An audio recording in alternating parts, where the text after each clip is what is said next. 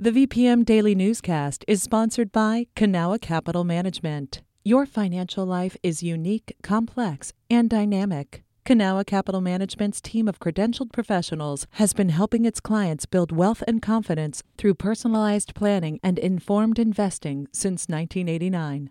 Learn more at cancap.com. That's KANCAP.com. You're listening to the VPM Daily Newscast, the recap of today's top stories in Central Virginia. From the VPM Newsroom in Richmond, I'm Benjamin Dolly. This summer, the advocacy group RVA Rapid Transit released a report outlining the state of public transit in Richmond and several recommendations for improving the service. The report noted that only 26% of bus stops in the city have a bench or shelter. The Greater Richmond Transit Company, GRTC, says it plans to at least double that number over the next few years. Richard Hankins, programs manager for RVA Rapid Transit, adds keeping in place the pandemic-era free fare bus rides will also help ensure transit is efficient and equitable.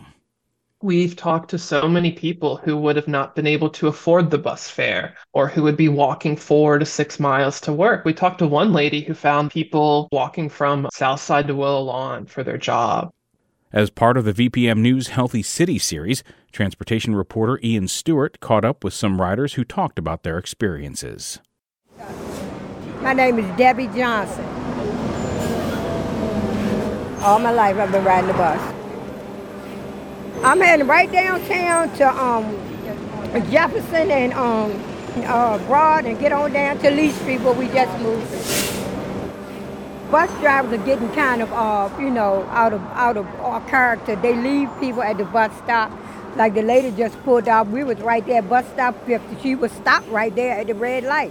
When she saw us with our grocery cart, she didn't open the door. She just pulled off.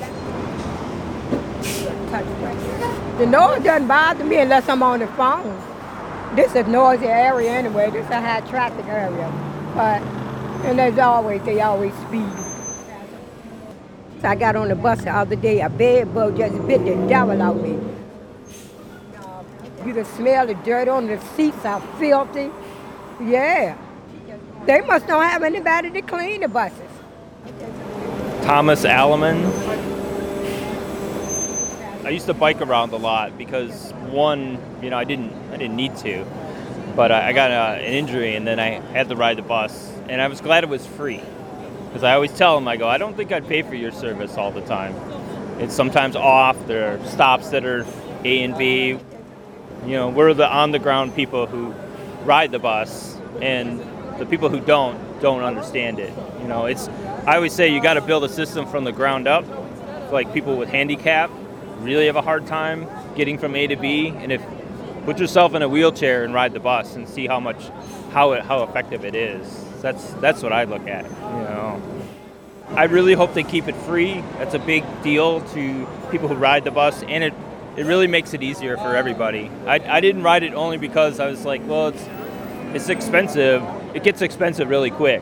And now I feel like I can go anywhere in the city. It's kind of nice. It really is nice. Melissa Pryor, coming from work, but I'm heading back home, north side. I just sit there and look at the news and wait till it's time for me to go out at 6:25. Go to the grocery store, and doctor's appointments.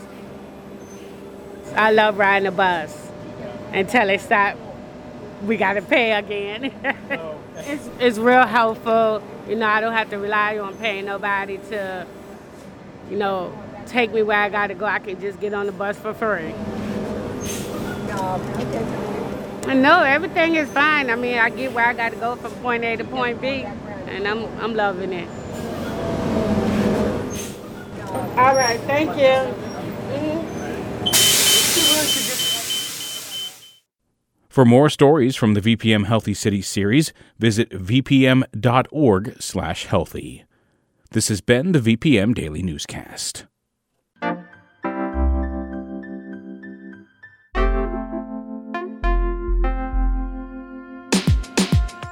You can stay connected to what matters by heading to vpm.org/news or follow us on Facebook, Twitter, and Instagram at MyVPM.